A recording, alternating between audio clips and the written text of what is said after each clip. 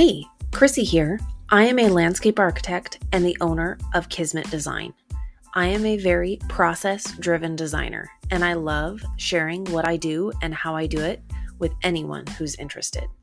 Reaching your true potential and achieving your own personal goals will not happen by chance. You have to set your intentions, make a plan, and do the work. Thank you for joining me to nerd out on design. Don't forget to subscribe and to share too. Let's create something great together.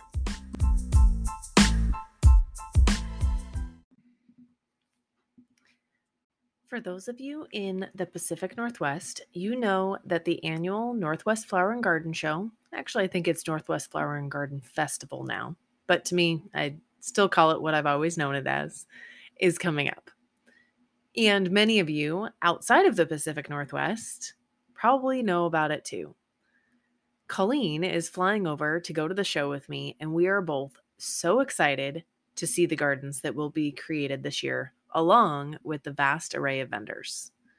Yes, the gardens and many of the vendor booths are stunning, but not many people know what goes into their creation. So that's what we're going to talk about today. My first experience designing and building a show garden at the Northwest Flower and Garden Show was 11 years ago. Hard to believe it's been that long. I had recently been hired at Sublime Garden Design, and being that I was the first employee ever of that business, we decided that the Flower and Garden Show would be our big push marketing effort to increase our client load. Going from solopreneur operations to having an employee really increases the demand to keep a steady flow of work. We could talk more about that, but we'll save that topic for another day. Today, I want to nerd out about the Flower and Garden Show. Let's see. By the time this airs, it will be probably about a week away. After doing that first garden 11 long years ago, we did a second garden the following year. After that, I volunteered a couple times, but haven't been back as a creator again. I would love to, but I haven't been able to justify the time, the blood, the sweat, the tears to put it all together. For those of you that have been a part of creation of a show garden, you know how much work goes into it. The months and months of planning, the countless late nights and crossed fingers. It is a lot of work, and that experience helps you admire and appreciate the gardens so much more. The planning and design starts months before the show, sometimes even up to a year. Following that first garden show, it was only a matter of maybe a couple weeks, couple months before we started thinking, okay, are we doing this again? And we were crazy enough to say yes.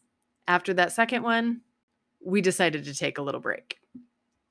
Scheming and dreaming up what things to incorporate and how to market your involvement to get the most out of it all starts way, way, way before the show. Once the garden spaces are assigned, the real work of the design starts. The first garden I worked on 11 years ago was not only my first time designing a garden for the Flower and Garden Show, but it was my first experience with the Flower and Garden Show ever. I had heard of it, but I had never been. Talk about getting thrown into the deep end. Thankfully, my co-creator and boss at the time had been part of a show garden a few years prior as a designer and also had experience in volunteering when she went to Lake Washington Tech. The garden we created was stunning and amazing. I wish that I could transport myself back there to stand in the space and take it all in again. We had a beautiful pergola with laser-cut aluminum panels on top over a flagstone patio with a fire pit backdrop.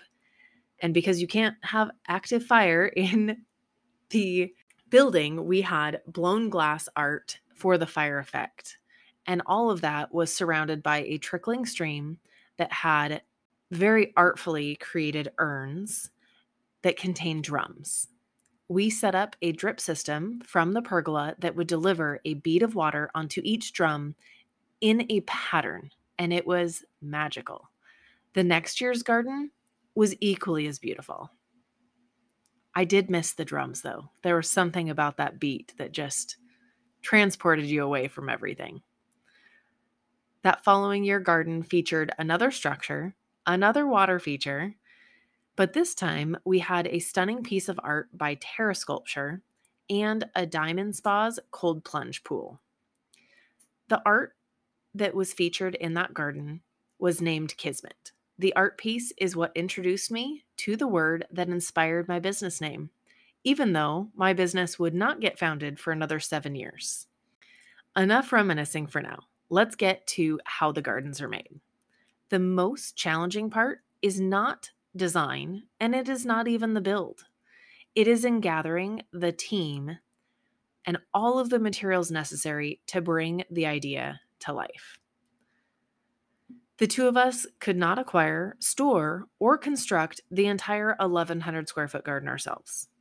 There is a huge team of people who helped bring it to life, from the contractor and his crew to supplemental professionals to help with the water, sound, lighting, furniture, and most of all, plants, and more plants. The plants probably take the most amount of time and the most amount of prep to be ready for the show because they need to be in perfect condition. All of the flowers are forced in greenhouses to bloom early. Anything that happens to be naturally blooming in February is incorporated, but even those plants and the evergreens used need to be very well taken care of to keep them in pristine condition through the unknown winter weather conditions leading up to the show. We would make frequent visits to the greenhouses sheltering these plants leading up to the show to check in on things. And not all of the plants do as they are told. Some don't force fast enough, and others force too fast and bloom before the show even starts. This means you have to have multiple backups and extras for the just-in-case circumstances that will undoubtedly arrive. Beyond the plants is the acquiring of materials. The show is a large financial investment regardless, so any sources to borrow or get material donations help ease this fiscal strain on the endeavor.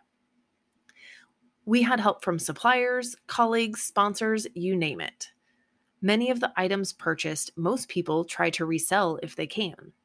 We were able to resell lumber, art, furniture, and that beautiful diamond spa out of our garden the second year. After getting all of the ducks in a row, with install help, materials, and planning, it all leads up to the week before the show. The orchestration of the show floor is a marvel. Each garden location gets a specific move-in time window to bring deliveries and materials into the convention center in as organized a fashion as possible. It is like a well-oiled machine. There are then 3 days of complete adrenaline-fueled chaos of construction to get ready for judges and opening day.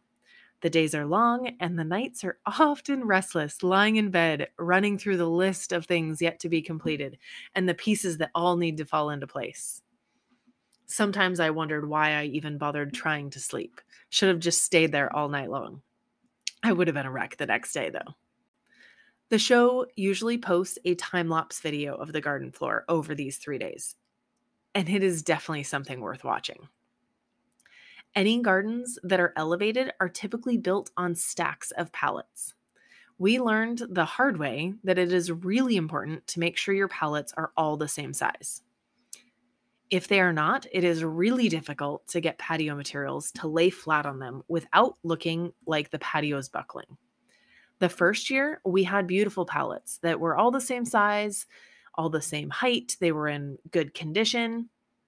Didn't even think a thing of it. The next year, we had pallets from multiple different sources because we needed a little bit more height to get the water feature effect that we were looking for. And we had pallets that were falling apart. We had pallets of 3-4 different sizes. We tried to sort them and we tried to shim them, and we had all kinds of very creative ways of trying to get things pieced together to be as flat and sturdy of a structure as possible. But it took a lot more work, and work that we weren't planning on. We thought it'd go in super easy. We'd stack the pallets and start laying the patio just like we did the year prior. the palettes had something else in mind. We use lots of shims to get it to look right. And then there's Marinakos that has their large rock truck there to set boulders. And then there's dump trucks and dump trucks of mulch and sawdust.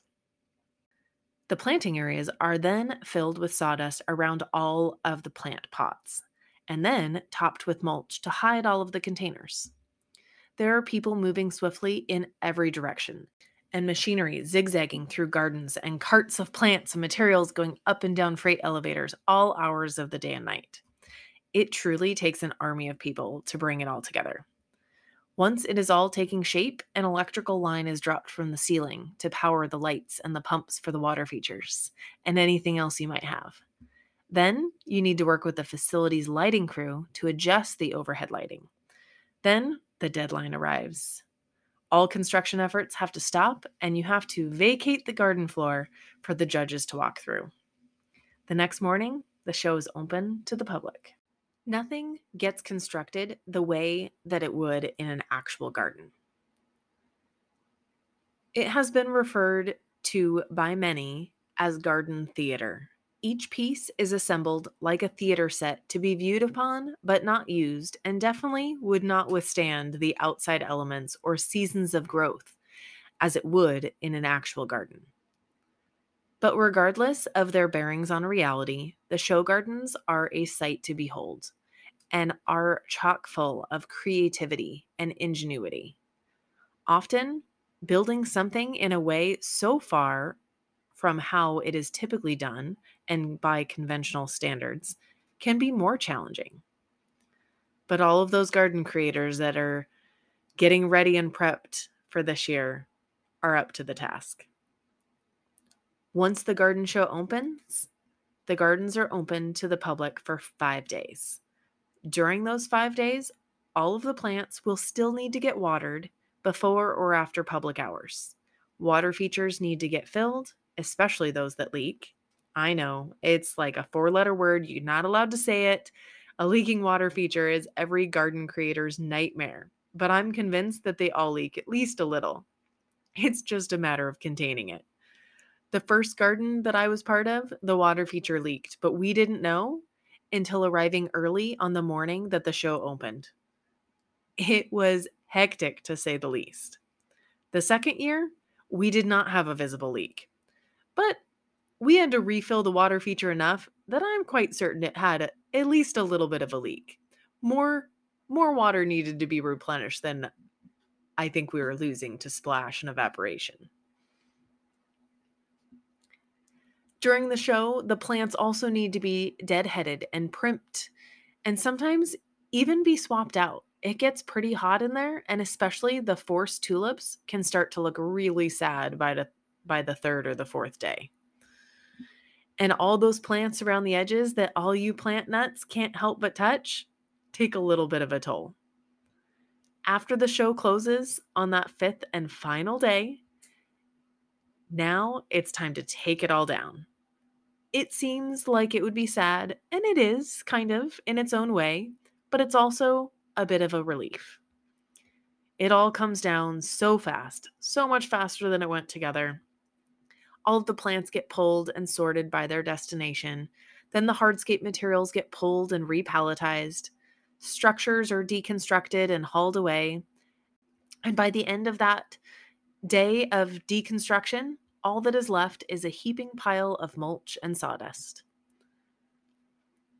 I hope that you get the chance to experience the Northwest Flower and Garden Show this year. Whether it is your first year, your 5th year, or 15th year. And I hope that after hearing what goes into the creation of those gardens, you walk through just a little bit slower and really admire those individuals standing proudly in front of their creation, knowing the blood, sweat, and tears that it took to put it all together.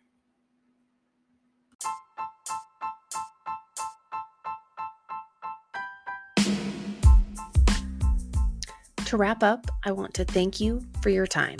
I hope the ideas discussed today have left you feeling excited and energized. As I build both my business and my life, I value the support and feedback you provide.